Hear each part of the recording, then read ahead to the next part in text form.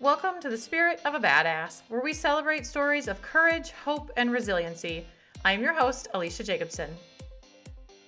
What's up, badasses? Welcome to today's show. Thank you for joining us here today.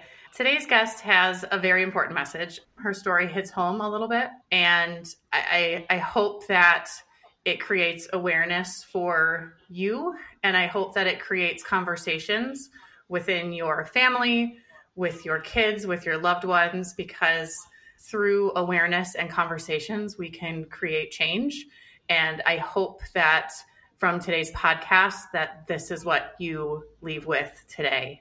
My guest, Michelle Kullman, has been active in the Madison business community for over 30 years, from being the youngest and first female general manager of Adams Outdoor Advertising, to the publisher and co-owner of Brava Magazine, to owning and operating the Madison Play It Again sports franchise, which she turned around to a thriving business and recently sold. Since losing her beloved 18-year-old son, Cade Reddington, almost 2 years ago, Michelle has been a fierce warrior mom and passionate advocate for building more awareness around the fentanyl poisoning epidemic facing our youth in our nation. Hi, Michelle. Thank you so much for being here. How are you today? Today, I actually am feeling really good. Yes, I've been dealing with some really bad back pain for the last 8 weeks, and today is the first day I feel free from it. So it's a really good day. Well, I'm glad that today you're feeling good. Yeah, thank you. All right. So, Michelle, this wasn't this long ago that your whole life has been just turned upside down and is changed. You are changed. So Thank you for one. And I just want to just kind of acknowledge and bring space to that this wasn't that long ago. So a lot of people, when I speak with them, the things that they've experienced have been 5, 10, 15 years ago. So this is very fresh. And also in that short time, you have made a big impact and done a lot of things. And I'm really thankful that today can hear your story and then hear about your mission that you're now on. Yeah, thank you. I'm pleased to be able to tell the story because I know every time I do, it helps save lives. Yes. So, Michelle, if you could take us back to the time when everything changed for you and tell us a little bit about your story. Well, and the 2-year anniversary is coming up, so there's always so much angst and emotion around the anniversary dates. So it was November 4th, 2021, and my son Cade had graduated from Wanakee High School that spring of 2021 and went to UW Milwaukee that fall. And he had had some struggles in high school. He had done some experimenting and had used some marijuana and got into some trouble for some drinking.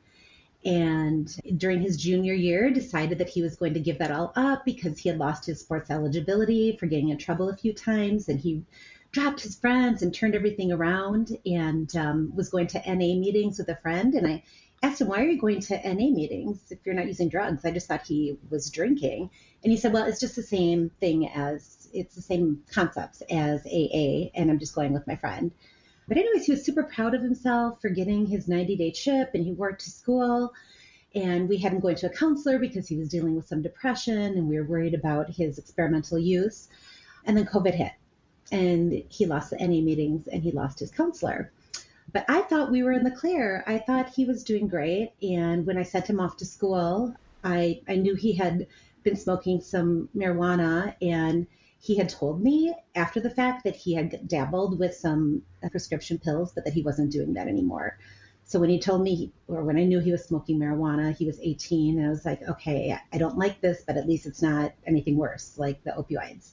So I thought he was off at school and that we were in a good place.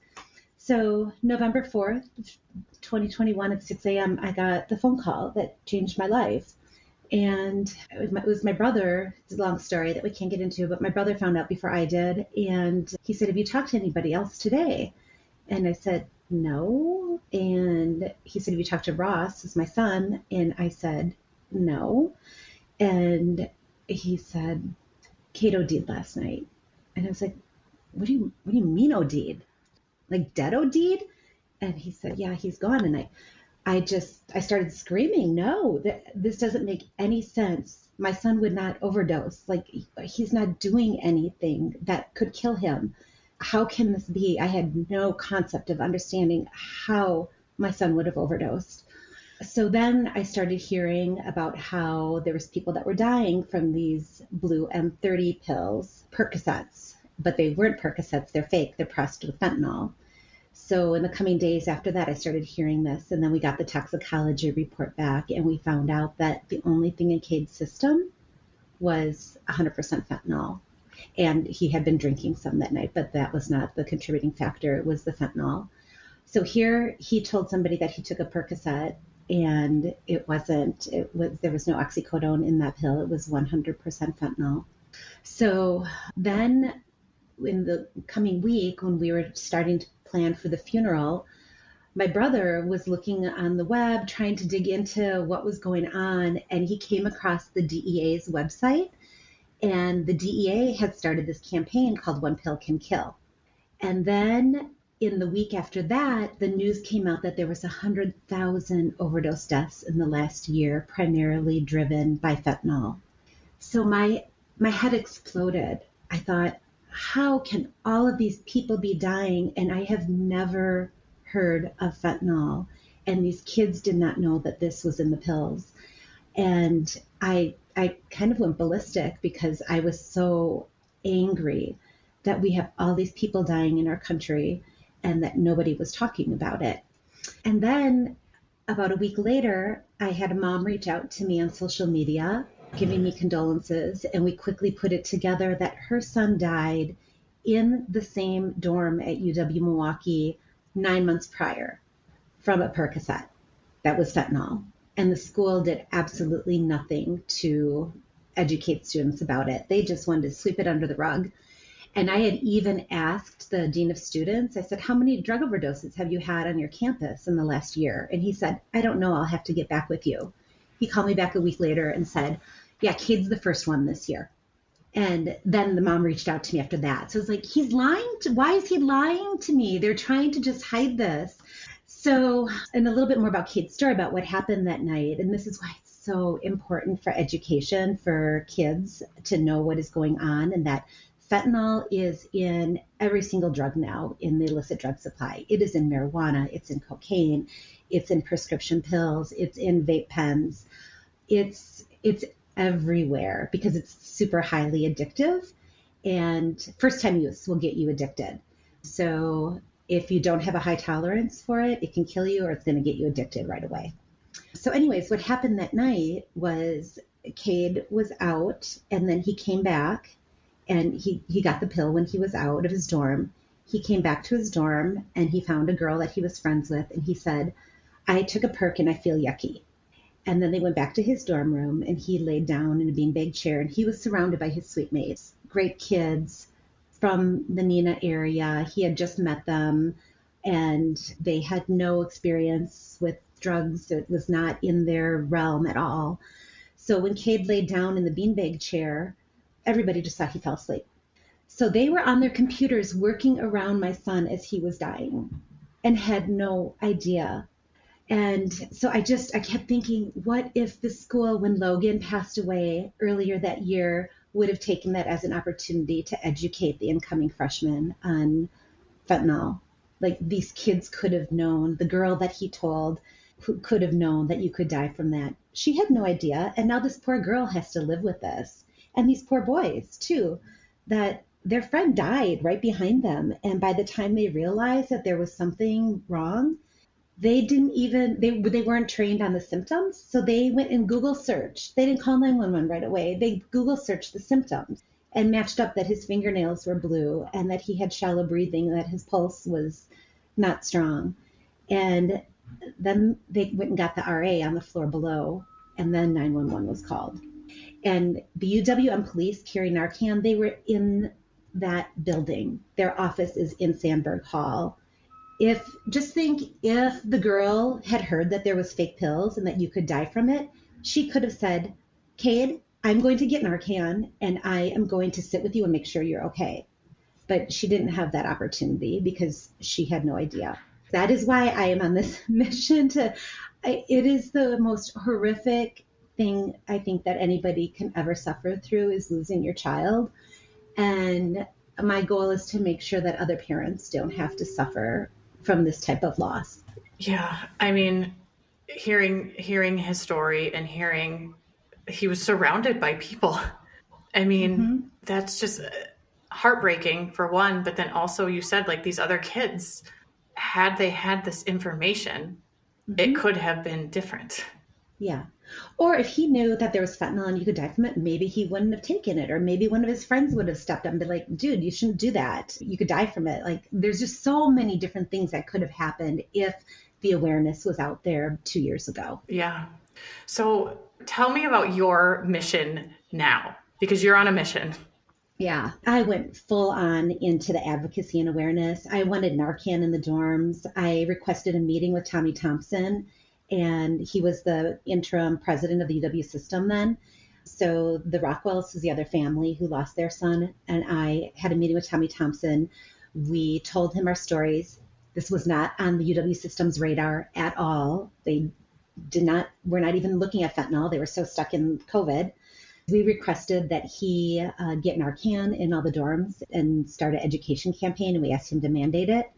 That was in January of 2022. So just 2 months after Cade died, I'm out there meeting with Tommy Thompson. On March 12th, he sent out a letter to all the schools, and he didn't mandate it, but he strongly recommended that all the schools install these Narcan rescue kits in the dorms and start an awareness campaign. And really proud to say that now all of the UW campuses have Narcan in the residence halls except for UW Superior. Okay. So that was a huge accomplishment. Yeah. Can you, Yeah. I know about Narcan, I know about fentanyl, but I've never heard, like, what is a Narcan rescue kit?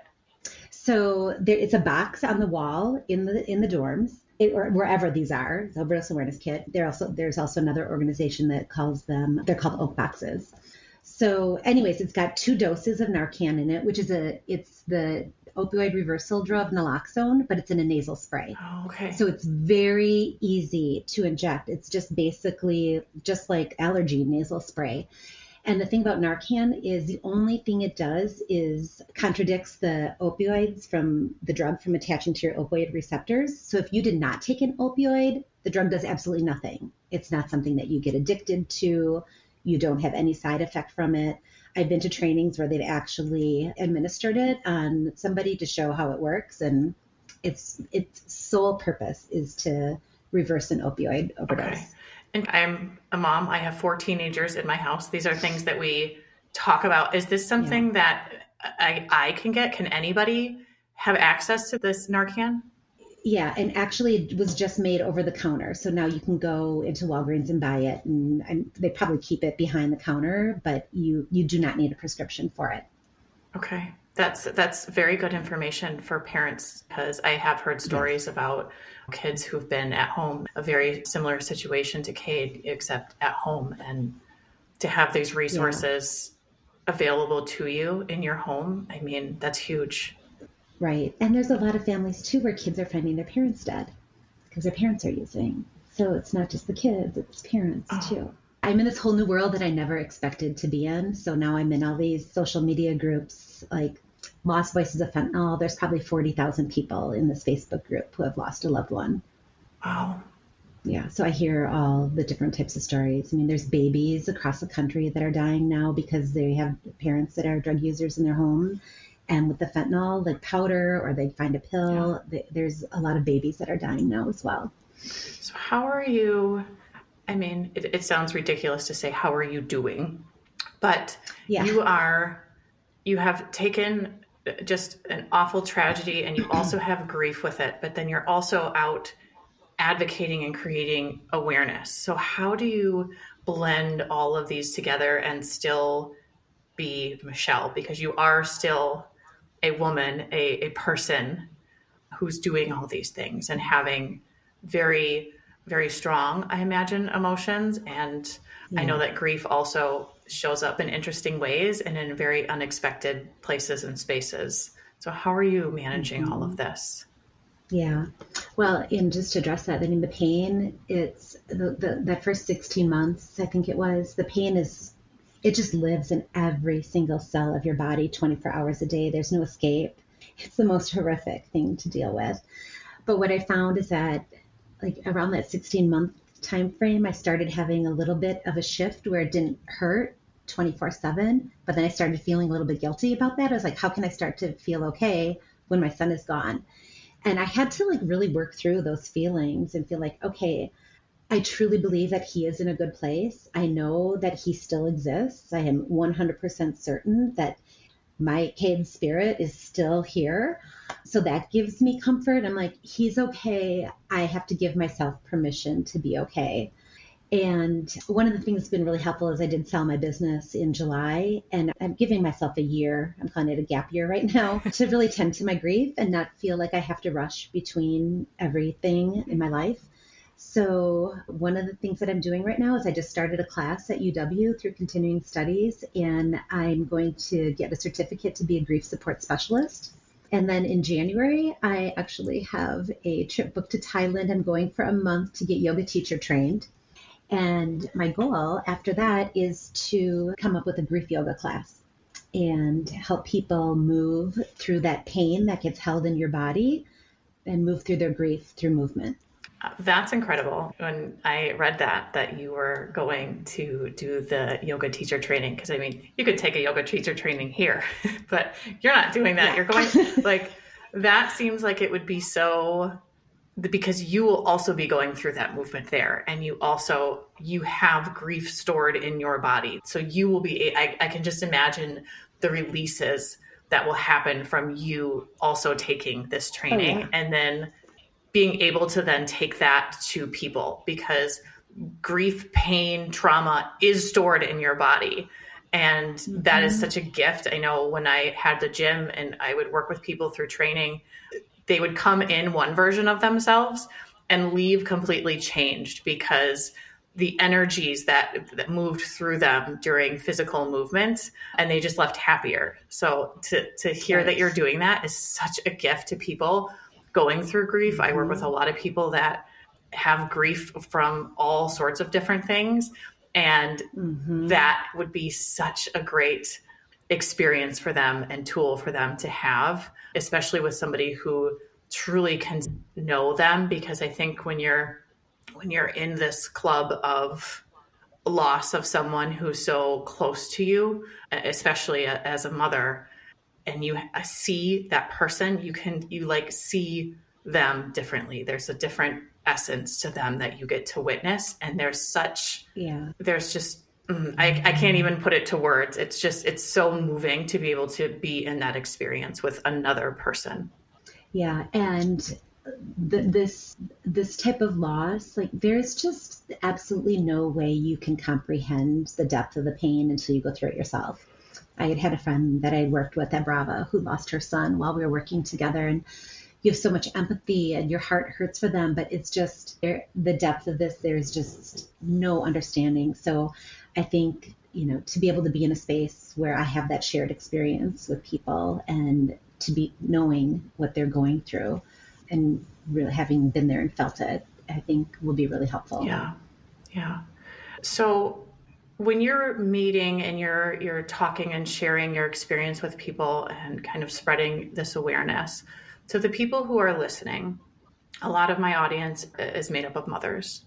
How do you share this information, and how do you recommend, do you have any advice for them on like the next steps they can do, or how they can sort of bring up this topic with their, I mean, like we were saying kids, but you said like, there's no boundaries here.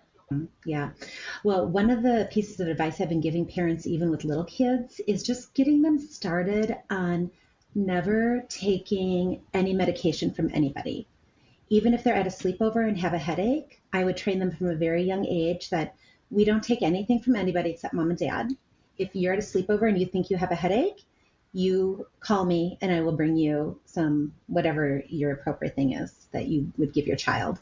And just getting them into this habit of don't take anything. I think when I look back on this now, Cade started vaping in middle school, and that was where I think his brain chemistry started changing, is getting addicted to the nicotine. But it goes back further, like I think in fourth, fifth grade, we need to be having conversations with the kids about the dangers of these illicit drugs and how it's a whole new world out here right now with fentanyl in it. This is not the way it was when we were growing up. There's no room for experimentation. So we also need to be teaching our kids coping skills because I think that's what's happening. There's so many kids that are dealing with depression and anxiety. So I think we have to go really upstream and really make sure the kids understand like what are even do like role plays with them. If you're feeling depressed or feeling anxious, let's talk through some things that you can do to cope with that and deal with those emotions so that you don't turn to drugs or alcohol, and be really vigilant on who their friends are and changes in their behavior. But my goal is really to get them and have really in-depth conversations before they ever start to experiment, because once they start to experiment, it gets their hook in them and it's really hard to change those behaviors. That's so interesting because we're kind of told, and from when we were kids, like that's what kids do. They experiment. It's part of adolescence. It's part of growing up. But you're right. The drugs today, they are not the drugs of the 80s and the 90s. Are they addictive? Yes. But there was not fentanyl in the drugs when we were growing up. So this idea of being okay with experimentation is no longer an idea that we can have, because experimentation can, like, what was the thing? One pill that was really profound. One pill can kill. Yes. Well, and here's the thing. They're being pressed to look like Xanax and Adderall and ecstasy and Percocets and Oxy. So they look just like a real pill. It looks like a prescription pill. It doesn't look like it's made in an underground lab. They look real. There was 2 girls at Ohio State. One was pre-med. I can't remember what the other one was. They were studying for exams and they took Adderall to help them stay up to study. Both of them died because it wasn't Adderall, it was fentanyl. So just think about how many kids are prescribed Adderall, or how kids see their parents taking Xanax or pain medications. I had a friend who had sciatica pain. She went to the emergency room because it was so bad. They gave her a prescription of Oxy for sciatica pain. They didn't address the root cause of it. We're so quick in this society to just prescribe pills for everything. And so for kids, like these days, it's kind of normalized. You see your parents taking things, like you're at a party and somebody's like, hey, try the Xanax.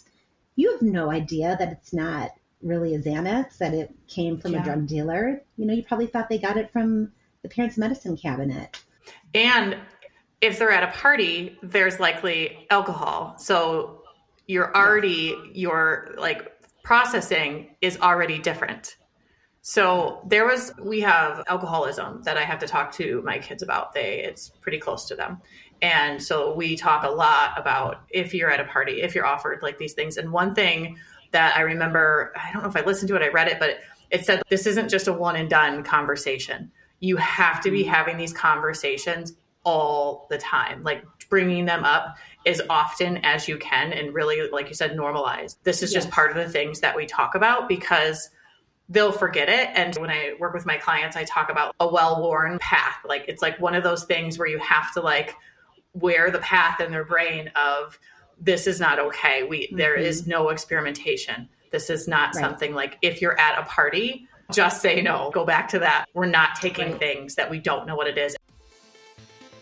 All right, badasses, we're interrupting the podcast so I can share how I keep all of my shit together, and that is with a solid morning routine.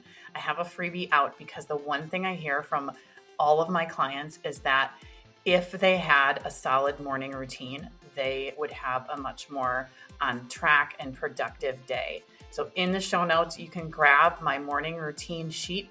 You will see all the things that make up a good morning routine, and then you can pick from which ones would be most serving for you and your life and where you are right now, and then start implementing them into your morning so you can have the best day possible. What you said also about kids not taking things that isn't from their parents. I can't tell you how many times, like if I've had it, like I don't have headaches often, but when somebody has given me something, they bring out like a baggie, like out of their like mom purse. And there's like different colored pills in it. And these are people that I would know. So I wouldn't think, but what you're saying is really powerful because I don't know.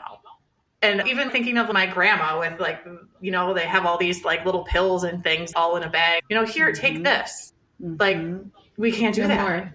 No more. No.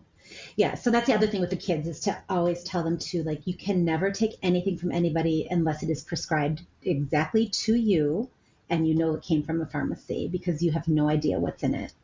And the stories of fentanyl being laced in marijuana, I'm hearing more and more and more stories of people overdosing.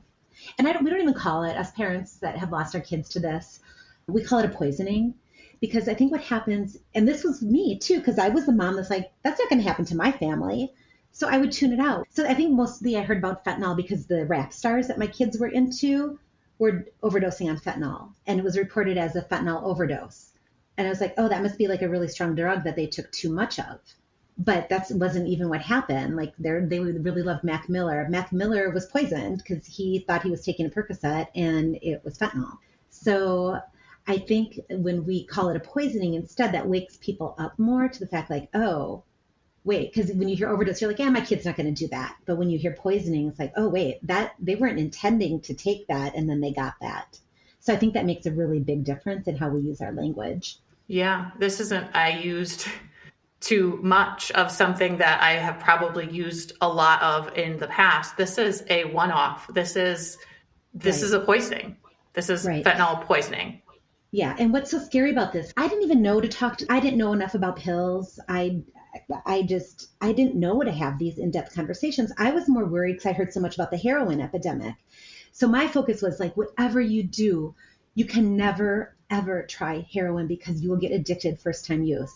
And just think about that. Heroin is really a scary thing. Like you have to be pretty far in to be going to heroin, be using a needle. But fentanyl in these pills, it's 50 times stronger than heroin. So imagine that, like we're warning our kids to not do heroin because of the addictive power. And now they're just like popping a pill that they think is no big deal. And it's 50 times stronger than heroin. It's absolutely insane. Yeah. And so a lot of people ask me this, well, why would drug dealers want to kill their customers? And the reason why they're doing this is because it is so cheap to produce. It costs them less than a penny to make one pill. And so it's so cheap for them to produce. They're taking that one pill, selling it for $20. And then also it's so highly addictive. So I had a friend of mine whose son, just a couple months ago, I got to see him and he said, Michelle, I have to tell you something. And he said, Cade saved my life. I said, what do you mean he saved your life? Were you hanging out with him? And he said, no. He said, I was addicted to Percocets. And the day Cade died, my mom came into my bedroom and asked if I was still using. And she told me what happened. And he said, I asked her to go to the hospital and I have not used since.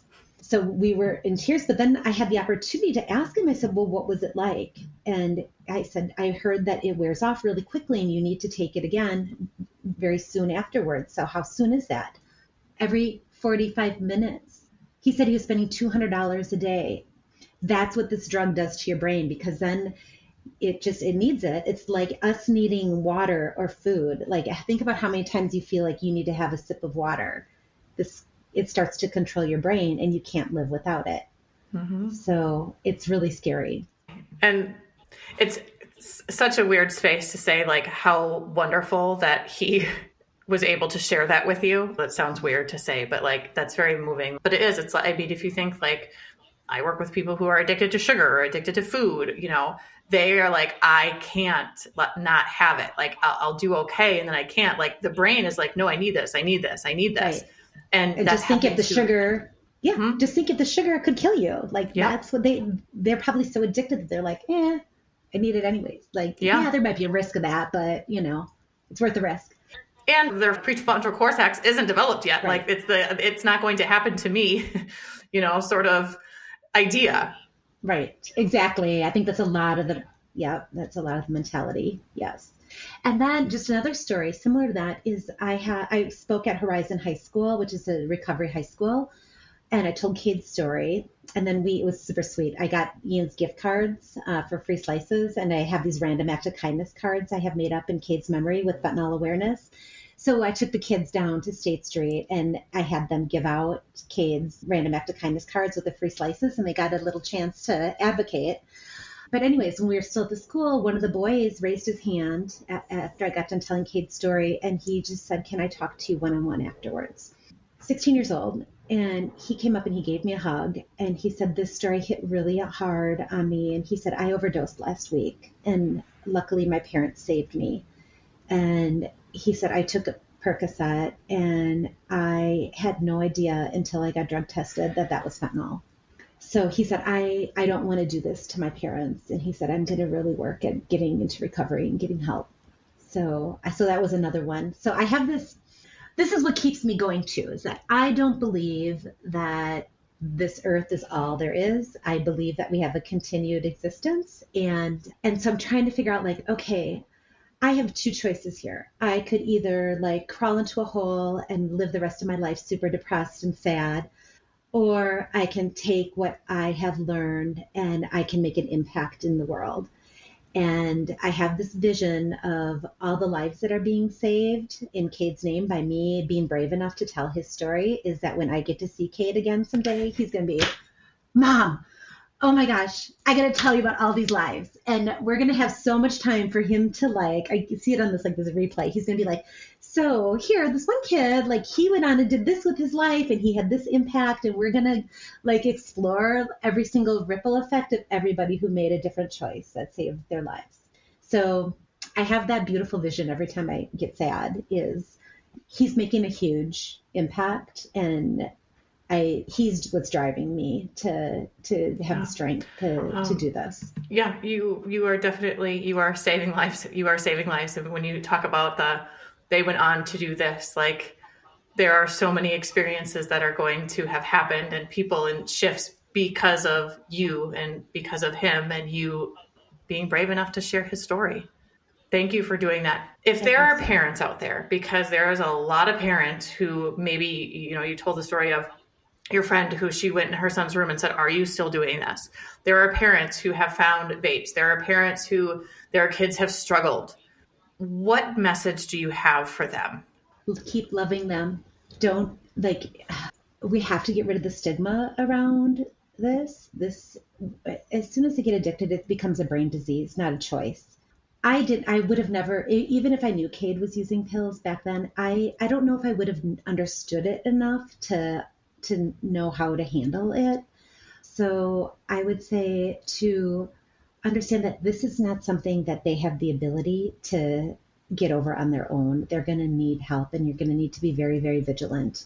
And you just got to do the best you can and keep loving them, love them through it. Yeah, because I'm sure, they probably turn it on themselves. Is this my fault? Have I done something? And then some are worried, what are other people going to think? Yeah. And that's why we have to get rid of the stigma. This is happening to all. I mean, I never would have thought. I was one of those people that would have said, "Not my kid. It's not going to happen to my kid." I can tune that out. But in this, what's going on right now, it could be anybody's kid, or it could be your kid that can save somebody's life. And so that's why everybody needs to be talking about this. And then also recognizing the signs of a drug overdose and to call 911 immediately. There are so many stories out there of that parents that I'm reading where their friends dumped them or left them and didn't call 911 because they were afraid. Or kids that don't want to get their friend in trouble. So one of Cade's friends, who he was really close with, told me, I knew he had started using perks, and I told myself the next time I saw him do it, I was going to call and tell you. Oh, that poor kid too. Okay, so this is really important. This is not only about educating our kids on what they could be taking. This is also educating our kids and people what the signs are, what it's about, what you can do, because if somebody has taken something, you can save their life. Yes. And so this isn't about being worried about getting your friend in trouble anymore. This is about life or death. So I think that's another thing that parents can do, is just, have that open dialogue with your kids and say, like, are any of your friends using drugs at all? Like, what are you seeing? What's happening at school? What's being talked about? And then to not be afraid to call somebody's parents and say, you need to know this is happening. I'm really worried that they could die. Because like kids are afraid. They don't want to be the narc. They don't want to get their friend in trouble, but it could be so much worse if they don't. Yes. And then they have to live with that.